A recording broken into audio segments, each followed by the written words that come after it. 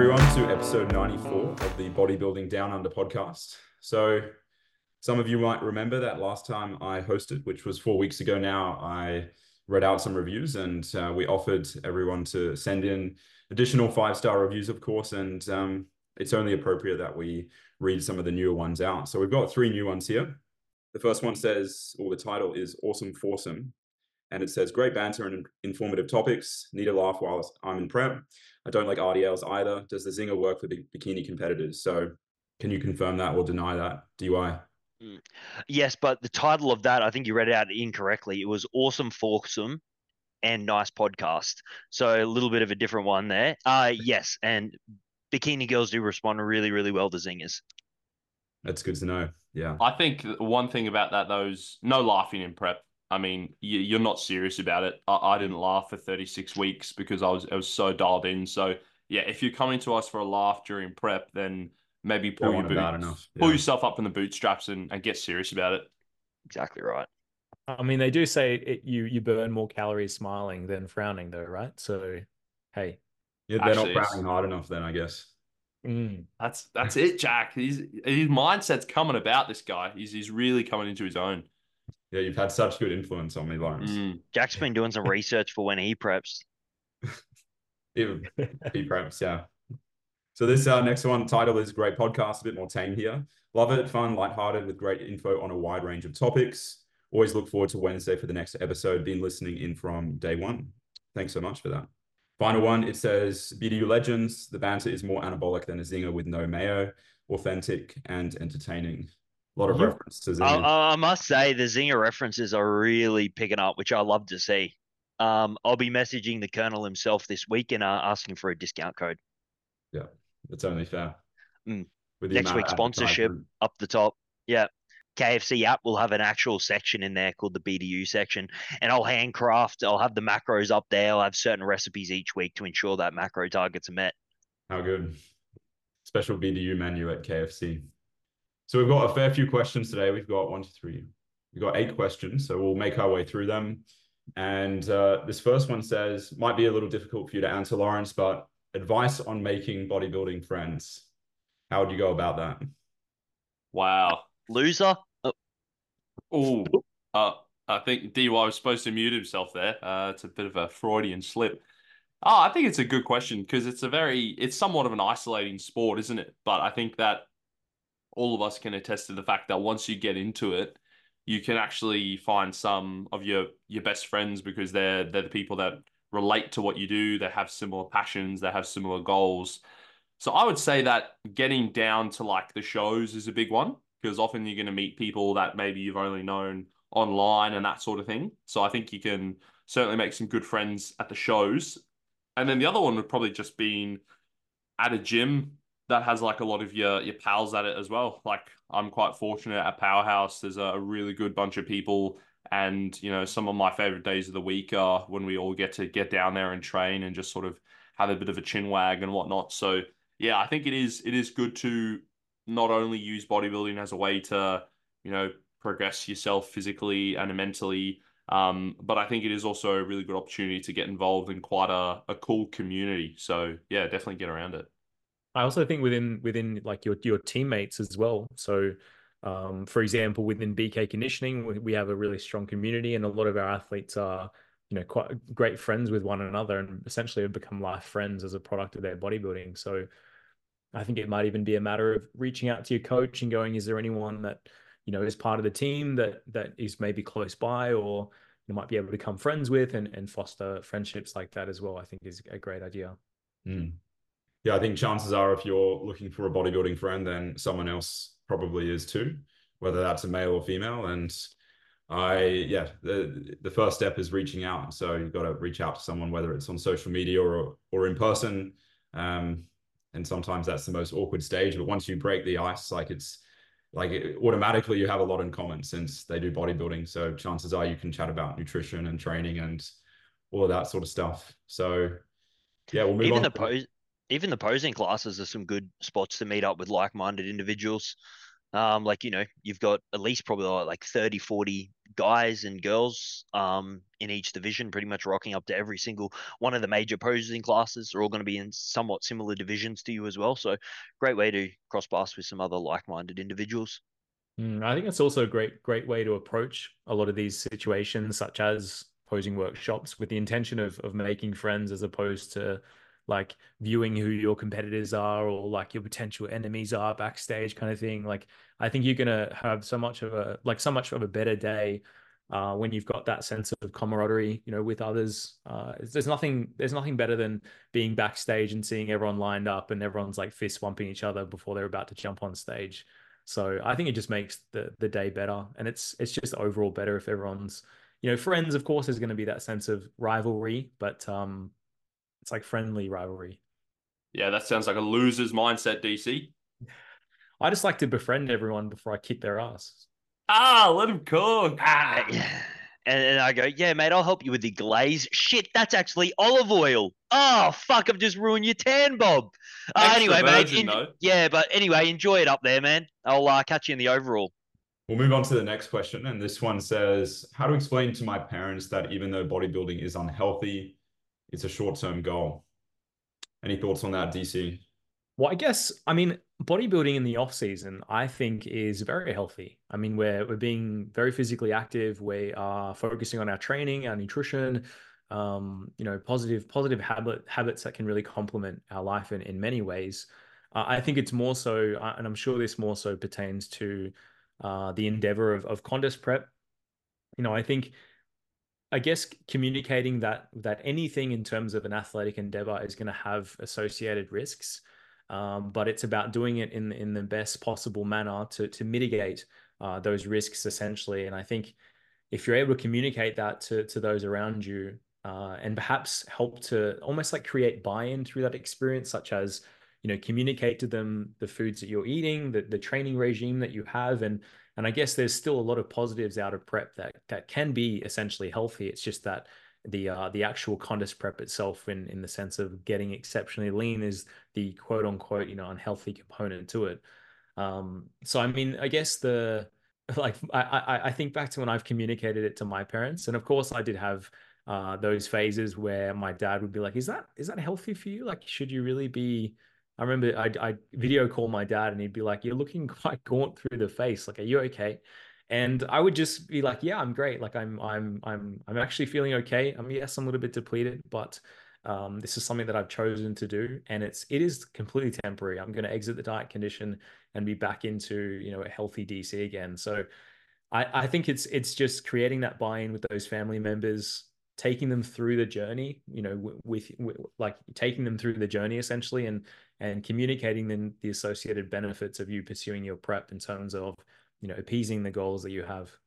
Yeah, I think sometimes it's like good to tell if someone's concerned about it, then it's good to say that it is unhealthy and that there are unhealthy elements. I think occasionally you might find people, they're too defensive about bodybuilding and they say, oh, it's not unhealthy and it's fine, like everything's going to be okay, which often just kind of isn't the truth. Like, whether it's natural or enhanced bodybuilding, like natural bodybuilding, if you're competing in especially the more leaner divisions, like, you are going to achieve a unnatural level of body fat, which isn't particularly hormonally favorable or potentially favorable for our relationship with food. So I think how I would explain it is be like, yes, you're correct. Like, these elements of bodybuilding aren't particularly healthy, but I'm working with someone who is qualified. They know their stuff, and we're sort of trying to make this as healthy as possible given the circumstances. I think you boys pretty much covered it up, but I think even with starting the preparation, if you've done the prior work, like even before starting the prep, like for example, like Lawrence, like, did a mini cut prior, ended up cruising into the season quite comfortably, like on a large amount of food, you can do a lot of the damage mitigation that would actually come with a contest prep. Like, he's done multiple dieting phases prior, so then that way he can mitigate maybe some of these things that might come post show. But not only that, I can guarantee by having such a successful prep, he probably felt miles better than what he did last time.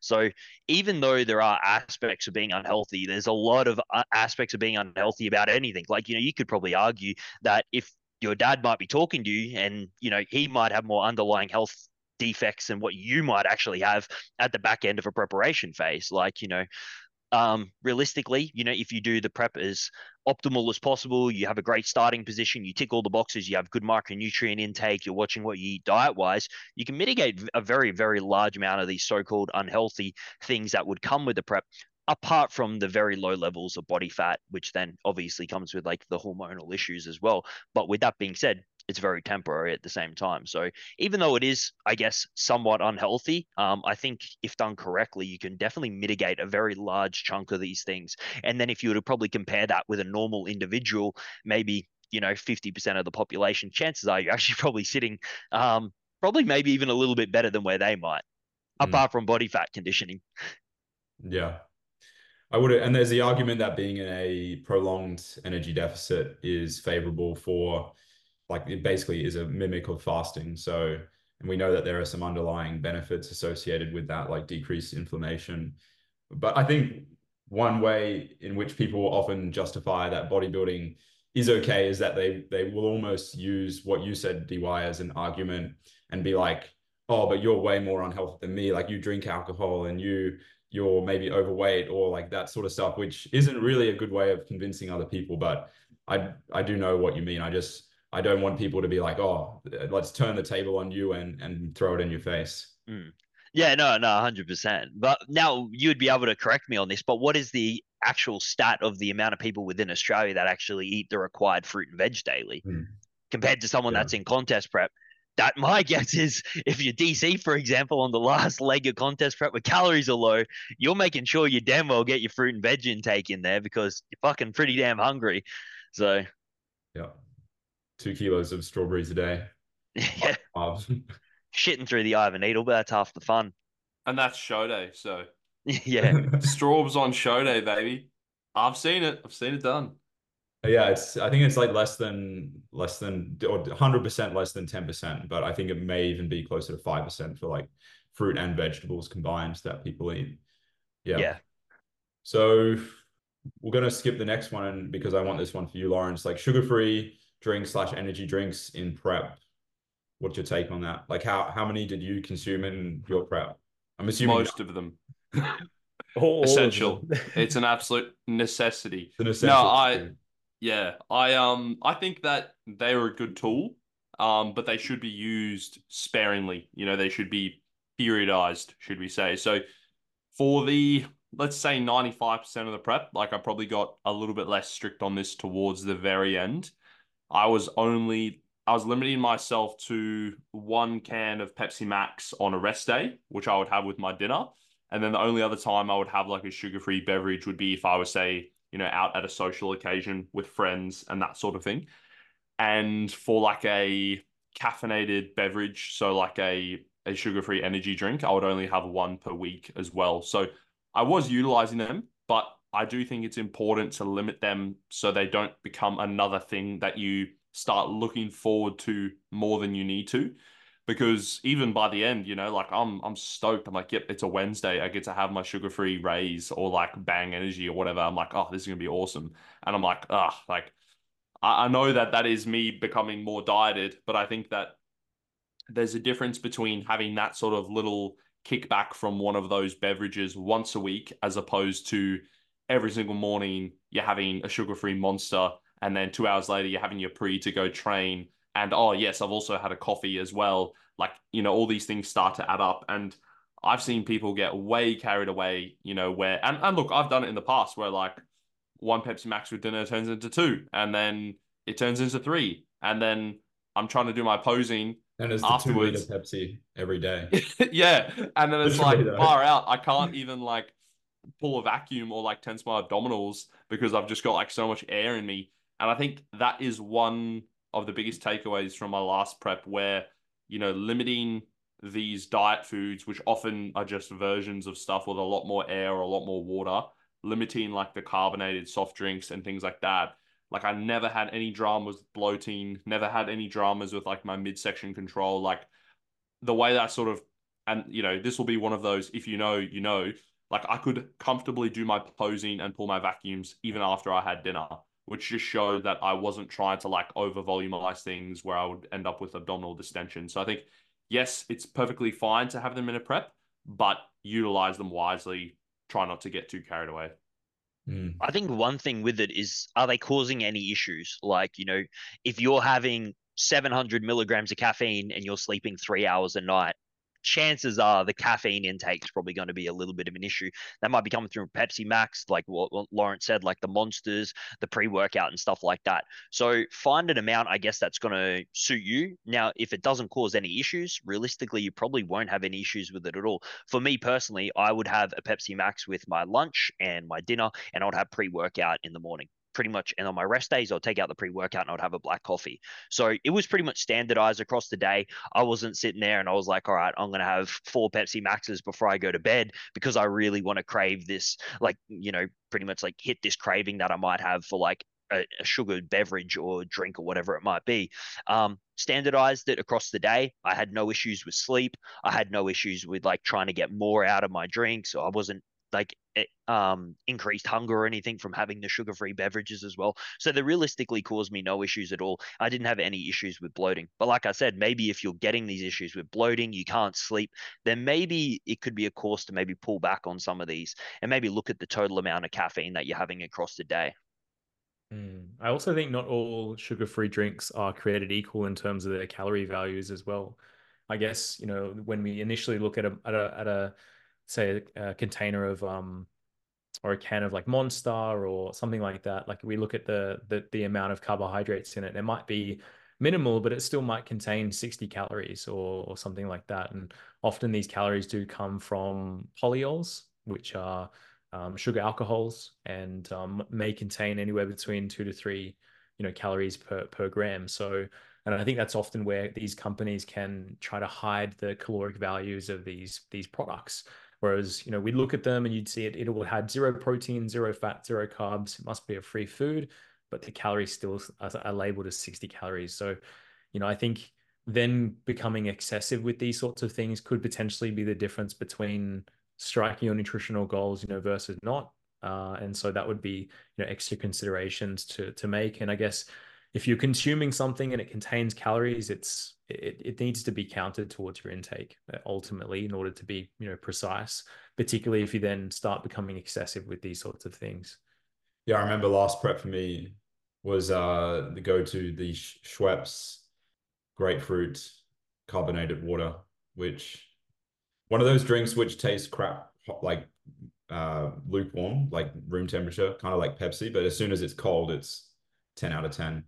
But I chose that because it like naturally flavored, but it also didn't have any caffeine and that sort of stuff. Yeah. I mean, you have to get naturally flavored if you're competing with ICN, like everyone knows that. True. Yes. But I even think there's small differences with calories in, for example, like Coke no sugar versus, let's say, zero sugar Sunkist or Solo or things like this. Like I'm pretty sure like a 600 ml bottle of Sunkist might have, or sugar-free Sunkist might have like 1 to 2 carb, whereas Coke no sugar I still think has less than one carb. So, I guess if someone's standardizing having Coke no sugar and then all of a sudden they think, what, I want to change things up, and I'm drinking 2 liters of, Solo sugar-free, that is going to essentially increase like the calories that you are consuming. And 1, 2, 3 grams of carbs may not seem like a lot, but if you apply that over the course of a 6-month period, it adds up, right? It could be the difference between being 98% ready on stage or truly looking 100% on stage. Yeah, and I think if you are that person who is drinking, like, let's say, like half a liter to a liter of these diet soft drinks a day, which a lot of competitors would be, I would honestly recommend going for something that is more like a mineral water that's flavored, because the amount of crap in, like, I'm not that sort of person who's like, oh, don't drink this because it's bad for you, other than alcohol maybe, I mean, which is fine in moderation, but the stuff that's in these soft drinks is, if you're having that much every single day, like, make a smarter choice and have something that's like actually a little bit more pleasant for your body. I think we can all agree, though, for the longest time, Coca-Cola, it's the world's drink, and Pepsi was on the ropes, and it just came through with the no sugar option and just absolutely took Coca-Cola's lunch money, because Coke no sugar is essentially garbage compared to Pepsi Max, I would argue. Yeah, I'd agree with you there. Pepsi Like, Max. like if I'm like ordering a no sugar beverage at a restaurant, most of the time it's like, oh yeah, we got Coke no sugar, and it's like, I'll have it if it's the only thing available. But recently on the weekend, they're like, yeah, we got Pepsi Max. Is that okay? And I was like, whew, yes, yes, it is. Unreal. Can you guys actually tell the difference between sugar and no sugar versions? I can't say I've tasted the full sugar Yeah. Pepsi in a very I long can't time. remember the last time I had a full sugar. But Yeah. are you ever Unless like, especially when you're dieting and you get given like instead of the can, you get given the glass, and you're like, oh, is this actually sugar free, or like did they make a mistake? And that's why I usually Yeah. try and ask for it in a can, because Oh, at you least don't then you crack can out be your sure. insulin strips? I put the insulin strips in there. I don't want to risk it, man. That's how serious I am about it.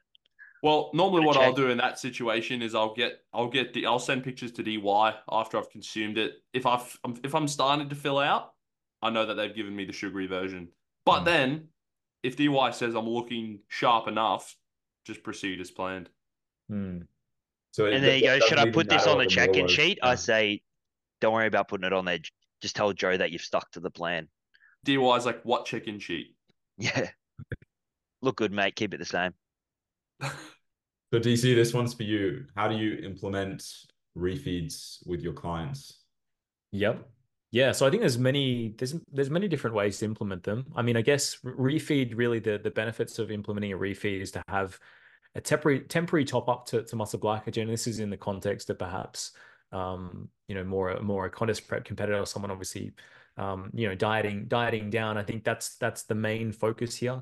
I think a refeed strategy for someone who is perhaps, let's say, dieting in an off-season capacity, where it may be only a 6-week diet. It might just be a strategy to use if perhaps it's planned around like a social outing or something like that, to essentially not feel as though you're off track in that regard. But I think in the context of contest prep, it's a temporary top up to muscle glycogen, a little bit more food to assist with managing the hunger side of things, which may have provided benefit in terms of reducing stress and better sort of psychological management of the diet condition.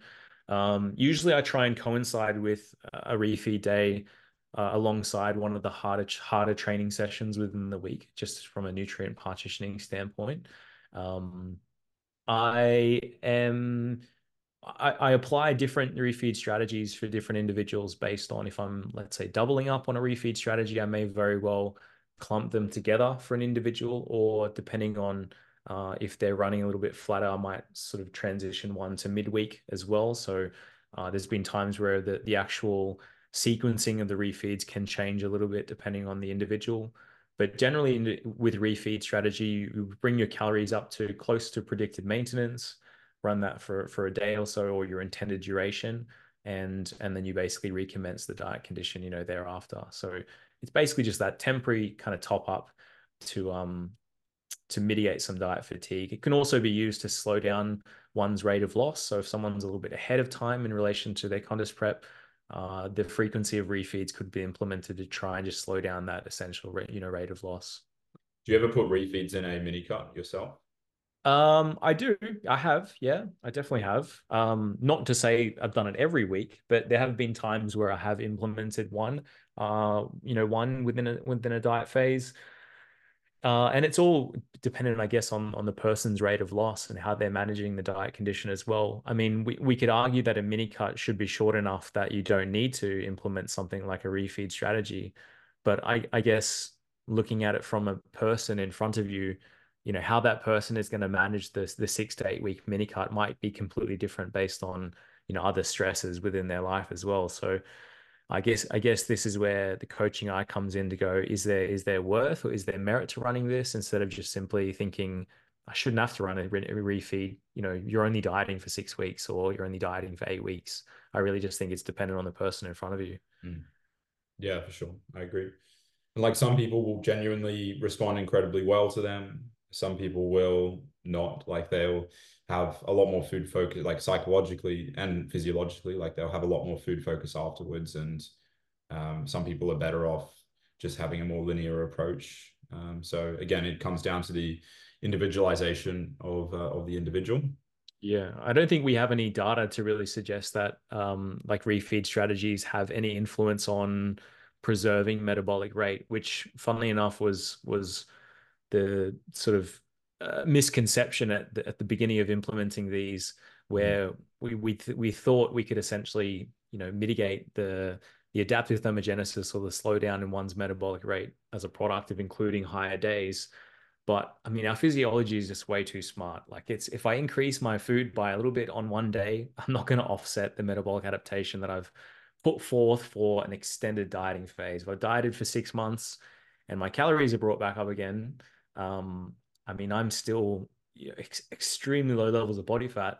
And essentially, even if EA comes up, it's not really going to, massively offset that adaptive thermogenesis there. So I think that's the benefits of refeed is really just more surrounding training performance and from a psychological perspective, dealing with the diet condition, more easily. Yeah, and I think that's also demonstrated by if someone, let's say someone competes across like twice in 5 years, and that both preps like are executed well and in the same fashion, like chances are like they'll be on the same calories or very close to in that second prep as to the first one. So it's not like we can, I think often people will be on more calories in certain preps, and I think that's more so a reflection of like your starting point or the way in which you're executing the prep, or maybe even your tracking accuracy, but not necessarily like changes in metabolic adaptation or things like that. Obviously, expenditure is a big one to consider as well. Like, are you just genuinely expending more energy? So this next question, is it actually possible to reach the natural limit of muscle growth, DY? Like, it's a hard one because I feel like there is a limit, but how hard is it to actually achieve this limit that you're looking for? I feel like it's kind of like a U curve, that you get to a point where you can just keep making progression, and then you probably get to an age where realistically you can't make progressions past that point, because I guess like the age somewhat offsets the improvements that you might make, or the actual visual look that you might have. You might be able to make small improvements, but maybe the look visually might not be able to go past a certain point, because obviously, like, age kicks in, start getting a bit older, maybe you get some wrinkles, whatever it might be. But with that being said, Jeff Alberts has made some tremendous improvements all the way up to where he is, and and he continues to make improvements every single season from then on. But there is probably going to get to a point where he maybe hit 70, 80, and you notice that the look somewhat drops off past a certain point. And as someone as advanced as him with decent genetics, he still continually makes improvements from stage showing to stage showing. So I think that's a very good representation of, I think you can always keep continually making improvements to more or less like a certain point, and then I think the age kind of kicks in a little bit, and then counter the look that you might have, and maybe you might not look as visually appealing. You might still be able to make some improvements though. I would almost, and this analogy might it might not fit 100%, but maybe it'll give people a good idea. But I would also almost analogize it to strength. So like, let's say you want to get better at squatting. In the beginning, chances are like you're not going to have to be very specific with your squat training to just get better. You just do squatting, you put on more weight or reps each session, and you'll get stronger. But eventually there will become a point where you then need to get more specific, maybe hire a coach who's a power lifter, and then okay, your progression continues. And then even despite that, like I guess genetics plays a big role there. You'll eventually, progress will be very small over time, and maybe even you'll hit a ceiling at some point. And I guess you could analogize that to bodybuilding and muscle gain too, in some respects. Like you essentially, the better you get, the more specific you need to be, and the point of the risk of diminishing returns increases. And the improvements that you'd be able to make would be so minimal at like 35 years, and you've absolutely rinsed out everything. You use specialization blocks, and over an entire 2-year off season, you might be able to put on 100 grams with a specialization block to that specific muscle group. It's like so limited that you're going to get in regards to like those very latter stages of your actual competitive journey. Yeah. And I think that's where, like, this is technically not related to the question because like it was more so around muscle growth, but that's where for bodybuilders though, even if they have hit their like very close to their ceiling, they can still improve and bring a better package through the way in which they prep. They can reduce the amount of muscle they lose in a prep. They can get leaner. They can improve their posing. So at least if you're a bodybuilder, there's always going to be ways in which you can improve. And I heard Jeff saying that I think a big part of his success this past prep was around the posing aspect, I believe. And that's why he was able to kind of perform so flawlessly at WMBF Worlds, because he was just on point the whole time. And I think it's also important not to like worry too much about, oh, am I getting close to my natural limit? Because it's impossible to know. Like, there's no way of being able to definitively say, this is it, you've capped out, because, you know, you may have been that one outlier in that, you know, 52 set per week study that grew really well. And like, maybe you've just never tried that sort of training in your training career. So you don't know whether or not that would net you a hell of a lot more progress. So it would be genuinely impossible to tell whether or not, you know, someone had maxed out, because we're never like a static, you know, stationary being. Like, we're constantly changing and evolving, and sort of there's so much that goes into building muscle in terms of like stress, nutrition, training stimulus, our overall health.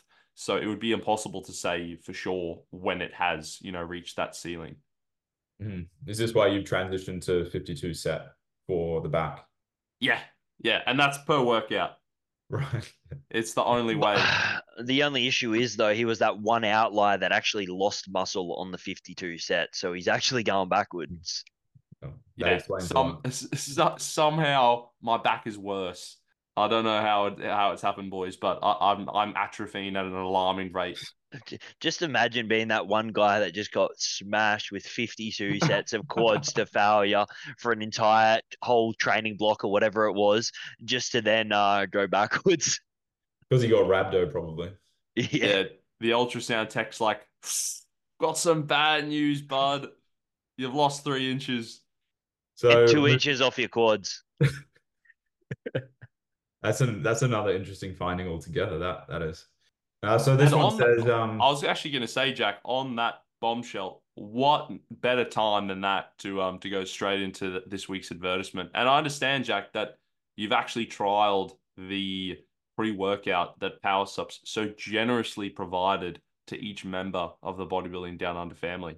Yes, I did. I got to try the Altered State pre, and I'm pretty sensitive to caffeine. So I think there's 2 options for the serving sizes, like 10 grams and 20 grams. So naturally I opted for 7 grams because I don't think I could have handled a full scoop even, or a single scoop even. And it was great. Yeah, I was expecting a bit more of a intense or sudden effect that I often get from caffeine, like the heart palpitations, especially since I took it before our leg session. So I was expecting some increased anxiety around like the hack squat, but that didn't happen. Whether it was your company or whether it was the pre-workout, I'm not sure. But I tend to be a good offset to caffeine. You know, quite a calming presence. Boring, some people might even say, but yeah. I did notice it had L-theanine, which no doubt would have helped, because L-theanine is a relaxing agent or has properties in that regard. And it also has some nootropics, which I've never sort of properly tried any nootropics before, but I would like to think that I got a nice sort of increased focus and that sort of stuff. And I don't say these things lightly either. So like, I genuinely had a good experience with that pre. Well, you're very minimalist in terms of supplement use. So I'm actually, that is as good as an advertisement as you're going to get, really. Yeah, I actually gave it a whirl as well. It was actually really good. Funny enough, I actually went to the IFBB workshop and I actually ran into Jamie out the front handing out samples. It's safe to say that the pre-workout definitely works because he's got about 20 kilos of lean muscle mass on me as well. So I look forward to keeping this altered state in for the next couple of training cycles. Yeah, I might start including a few more doses of that per day, actually, if it's got similar sort of anabolic effects. But Jack, if one was looking to purchase this sort of product or any other product from the sensational range down at Power Subs, I believe we have a code for them. What is it? Yes, I believe that code is just BDU. So quite easy to remember. Can head on over to their website or in store and just mention BDU, nothing else. Just say BDU. Yeah, and don't go to the store. Just go online. That's what the code is there for. But do you know how much the good people are saving their DC if they use said code? It's got to be 90%, right? All right, we're gonna have to clear that with the legal team, and we're probably gonna lose the code after that because we can't uphold those sorts of savings. It's close though. It's 15, which 15, yeah, 15%. That's pretty close. I was yeah. really close there. Yeah. 15, 90, like similar numbers there. And either which way, whichever one they are, you're pretty much making money by using that code. And that is the point that we always want to reiterate. And you don't need to check the math because DY's already done it. He's one of the smartest guys without a uni degree I've ever met. He has crunched these numbers. So it's clear. You are making money by using this code. So don't be silly. Just don't lose money. Just make more of it. We're in a capitalist society. The goal is to make money and to be wealthy and to drive a Urus, not a Yaris, as DY knows. So get over there, use that code, people. Yeah, I think we can guarantee you at the very least 15% off. So moving on to the next question. This one says, which may or may not have been asked by someone in prep. What is the best post-comp meal that each of us has had? DC, what's been your favorite? Well, I think back to the first proper meal that I had post-comp, and this is not just like a prep-based meal, like reverting back to the meal plan, so to speak, would have been sushi down on the Gold Coast. We went out for dinner, Nicole and I, and that was pretty kick-ass. So that was definitely my go-to. How many rolls did you have? I was rather conservative because I remember we went out to ice cream thereafter. Ooh. And I think we shared quite a bit of it. So I honestly can't even remember how much I had. But so it wasn't excessive. It was only like numbers. 17 plates or something like that, Yeah, you got to go Jack Thorburn numbers, mate. You have to get at least 60 rolls in, I feel. Yeah. Sushi. And those you would have been way under on rolls. NPS. Yeah, actually, now that you mentioned that ice cream from 4 years ago, DC, we have to start the cut. That's ridiculous. You've absolutely blown out. No, I'm trying, man. I'm trying. Bro, please. You know what the biggest rip-off ice cream though is that place that puts liquid nitrogen or something, and then they roll it for you, and it costs like $20 for a small. Yeah, that's dust. Yeah, I've never even heard of that. Really? Oh. Yeah. Not in the fancier suburbs then, like Nunchie Beach. Yeah, definitely not.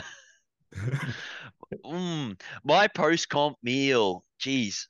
Can I say that one, like I went to same with Camila post-show, and that's one of my favorite restaurants in Brisbane is same. So if you know your comp seasons and your show dates and your coach is giving you the tick of approval, definitely I'll book a place at same. That's definitely one of my favorite restaurants. God, I can't even remember though, like some of the post-comp meals. I think because I run like one of the later divisions, my show doesn't finish till so late.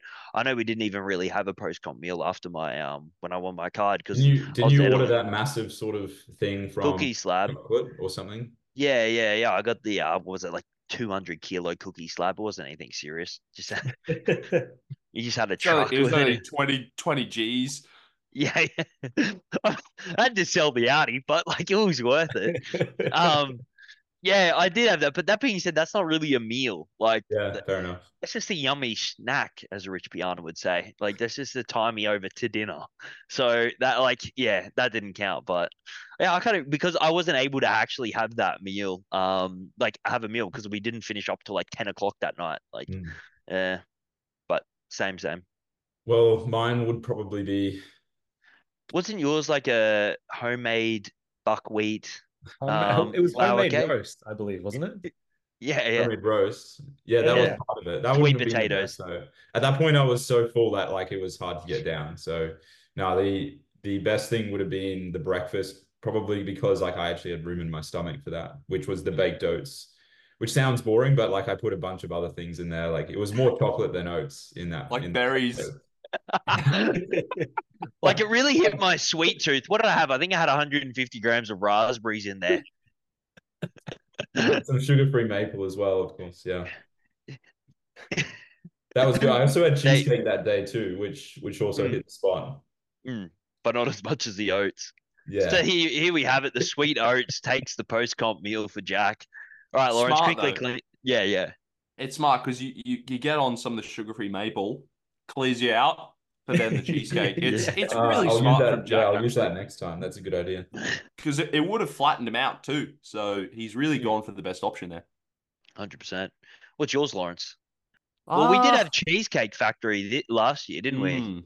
See, the Cheesecake Factory, my main was okay there. Yeah. But I think my main at Yard House, like which was the night of the show, that was pretty legit. So I would probably say, because in 2020, the show just kind of got called off and it was like, oh, okay. So I remember I just like dieted normally that week. And then I think I went out to dinner like for a mate's birthday, which I initially was just going to sit at because I thought I was going to be in prep, but I ended up being able to have some food there and that was pretty good. But I would say Yard House in terms of like the night of the show meal. I think that's probably one of the better ones because the food Yeah, but that's not a meal. That's good. a restaurant. We need specifics. Well, was it a burger? Wasn't it, Lawrence? Didn't we have? Yeah, I think I had a burger. Yeah, I had some like chicken tenders to start, and then we all had busted. We all did, huh? Don't sell me out, you little rat. Mate, the brookie had us. I think, was it you, me, and Joe all got one? Oh, I can't remember. I know I had the exact same as what you did though. Yeah, so. It was good. It was like hybrid brownie, and that was a tremendous time. And actually, that was crazy that night, DY, because somehow you and I both ended up with a cocktail. We thought, no, not us. We didn't order these, and then just literally. Wait, you're talking about drinks? Yeah, mate. Way too off topic here, mate. They just forced us to have them. It was ludicrous, actually. Good tale too. So moving on to something a bit more training related. It says dumbbell or barbell for chest development. What's your go-to DC, or what do you pick out of those? Do I have to pick one, or I mean? Well, that's how this podcast works. We can't. Yeah, there's no answer in the gray. It's black or white. Yeah. Yeah. I guess I'll have to go with dumbbell. I think. I feel like I've probably run the dumbbell press for more of my training career, I would say, but I do love barbell pressing, and I know that not a lot of individuals love barbell pressing. I think out of barbell or dumbbells, you'd probably come across more people that would report that barbell pressing is uncomfortable for their shoulders, perhaps because they're in a fixed position in terms of wrist positioning. But I think both are highly effective, and I think both can be run and you can get substantial gains from both. So I guess it's almost a matter of why do you need to pick one or the other. You could include both essentially within your programming. 100%, and I would be the same. Like I would be the opposite though in regards to what have I run the most. I remember through both of my preps, I ran barbell bench press on both days, and that would probably be a very large attribute to most of my chest gains. But at the exact same time, like I also use dumbbell. Like there's no reason I can't use both. But personally, if I had to pick one, the black or white situation here, I'd probably go dumbbell. I think we're not really saying why though, so I might help chime in and say why some people might pick dumbbell. I think basically like you can get more range of motion, get a better length and position in the dumbbell than the barbell, because obviously the limiting factor for the barbell is it hitting your chest, and with the dumbbell you can get more range of motion. I think that's a large contributor to why the dumbbell is better, and I would say dumbbell is better than barbell. I would almost say. Well, what happens if you have a canted bar on the bench press? Now, what are you picking? Well, then that's not the question though. It says dumbbell or barbell, not dumbbell or canted bar. A good call. Thanks for your input, Mike Israel. Appreciate it. Yeah. Yeah. That bloke loves a cambered bar. He really does. Yeah, but that being said, like you still get a decent damn stretch with a barbell bench press. Like I don't think there's been many times where I'm like, you know what? Like I could really do with another full 1.5 inches of range of motion. Well, in my N=1 experience, like my chest is, as soon as I started, I sound like some sort of, I don't know, acolyte here, but like when I sort of increased my range of motion for pressing movements, like I did notice a big difference in my chest. And that kind of potentially plays into like the lengthened partials sort of. This dumbbell zealot over here. Yeah, look at him, dude. I Me literally not just even running a swapped. dumbbell When press at the moment. when did you swap the dumbbell out for when you swapped the bench press out for the dumbbell? When did you do that? When AJ took over? It wasn't really that switch per se. It was more so just like having a hard reset and being like, okay, I'm going to prioritize quite a lot of range of motion now for pressing. Because like before, I might just like tap the dumbbell on my chest and then go back up. Now I would sort of angle it either side so I can get an even bigger stretch. For those watching the video, which doesn't exist, I was performing a movement there. Can you get me another 8 reps of that? And I want you laying down over the bench. Squeeze it, Jack.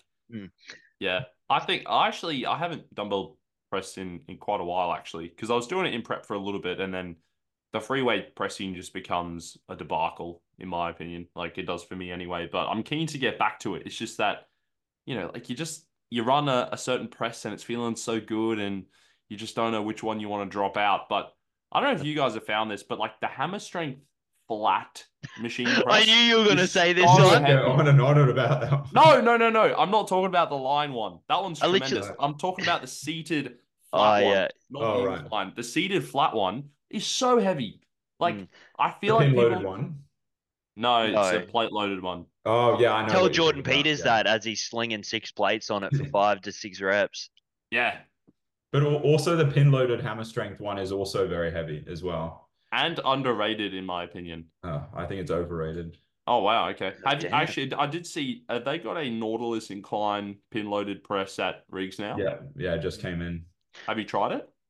No, I haven't. No. The cable doesn't work though, Lawrence. Like yeah, they're allowed tripods though. Yeah. But and a quick update, they're just doing a tremendous job at policing it. Just saw someone using a tripod today, member of staff actually working with them. So I thought it was a tripod, but then I rubbed my eyes and I thought, well, it can't be a tripod because tripods are banned. So I put it down to the hallucinogenics in my pre-workout and just got on with my day. So I'm not salty. He did purchase a media pass, so it's allowed. Just sold his left testicle for it. Yeah, 500 an hour. Did not need it, but yeah, I'm going dumbbells. Yeah. So final question, how important are squat shoes when performing lower body pressing movements? Anyone want to take this one? Essential. I love them. Yeah. Well, like you need to have the open toe squat shoes by Squat U. So where you get more wide, like surface area, and it's just tremendous. But in all seriousness, not really at all. But that being said, I do use squat shoes. I purchased them for fucking $300. You best believe. Who's going on? Yeah. You best believe I'm going to be using my squat shoes. I don't know. I like them because they're just hard on the bottom. But that being said, it was weird when yeah. But like, you could argue the exact same, like Lawrence is fucking deadlifting in bare feet. Like, absolute grub over here. Saw this man took off his fucking socks today. Nearly caught him in a headlock and pulled over Trav. It was ridiculous. They're not allowed tripods, but they'll allow Lawrence. Barefoot. But like when he was about to do them, he actually pulled out nail clippers as well because they were uneven. So he didn't want to fuck with the aerodynamics of his deadlift. So he's clipping his nails on the fucking, it was... Well, he was sitting on the weight stack, which is also illegal over there as well. recording himself while he's got chalk on his hands. On the grass. With a weight. Yeah. In fairness, Jack, allow is probably a strong word. No one really saw me do it. But mate, what do you like? The dogs need to breathe. I need a bit of contact. You know what I mean? Almost pulled out my figure 8 wrist wraps and made a citizen's arrest. Yeah, it was. I was about to just head first this man on the grass over there. Hey! Do you at least shave the toes or are they hairy? No, they're hairy. Oh, good. Yeah. I've still got a little bit of that orange hue on like the larger toenails.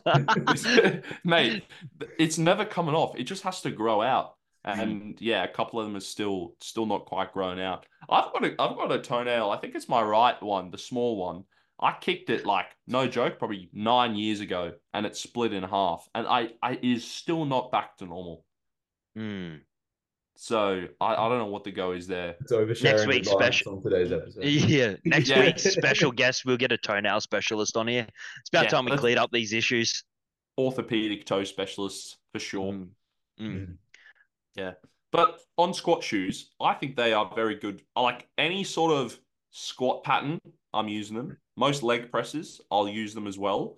The only leg press I probably wouldn't use it on is like a squat press because I just feel like the natural angle of the machine, you don't really need a squat shoe because it's very easy to get the adequate range of motion.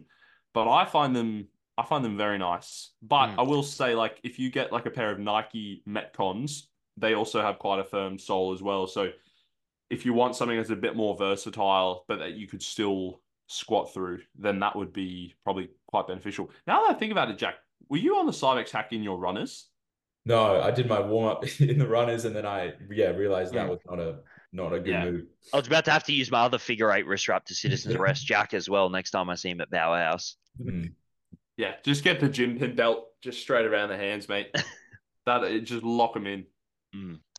Yeah, I actually like the Cybex quite a lot. It's because I've been running the Citadel strength hack squat, which has been good, but I would almost say the Citadel strength, the force curve on it is actually harsher than the Cybex, but that could have just been because it was my first time on the Cybex, so I chose a slightly more conservative load. But yeah, I'm keen to see how it goes. Yeah, I mean, the goal is to get down there again this Sunday and try and beat last week's performance.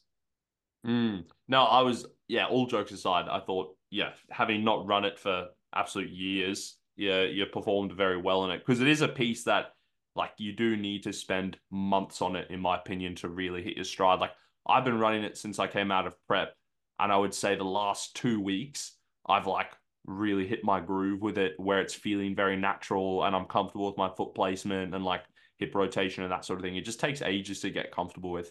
And then, Big Matty Service still just absolutely cooking me on it, which is perfect. Yeah, shout out to Matt. He's strong on that piece. I mean, no reverse banding going on here. We're just straight raw dog in it. Yeah, that's right. DC, do you wear squat shoes? I do. Yes, I do for some of my squat patterns. So I'll usually wear them for like a pendulum, or like a bell squat, or if I run that. But I think the proposed benefits from essentially running a squat shoe is it just increases that floor to knee or platform to knee in terms of like your levers. So it allows for obviously that more knee over toe.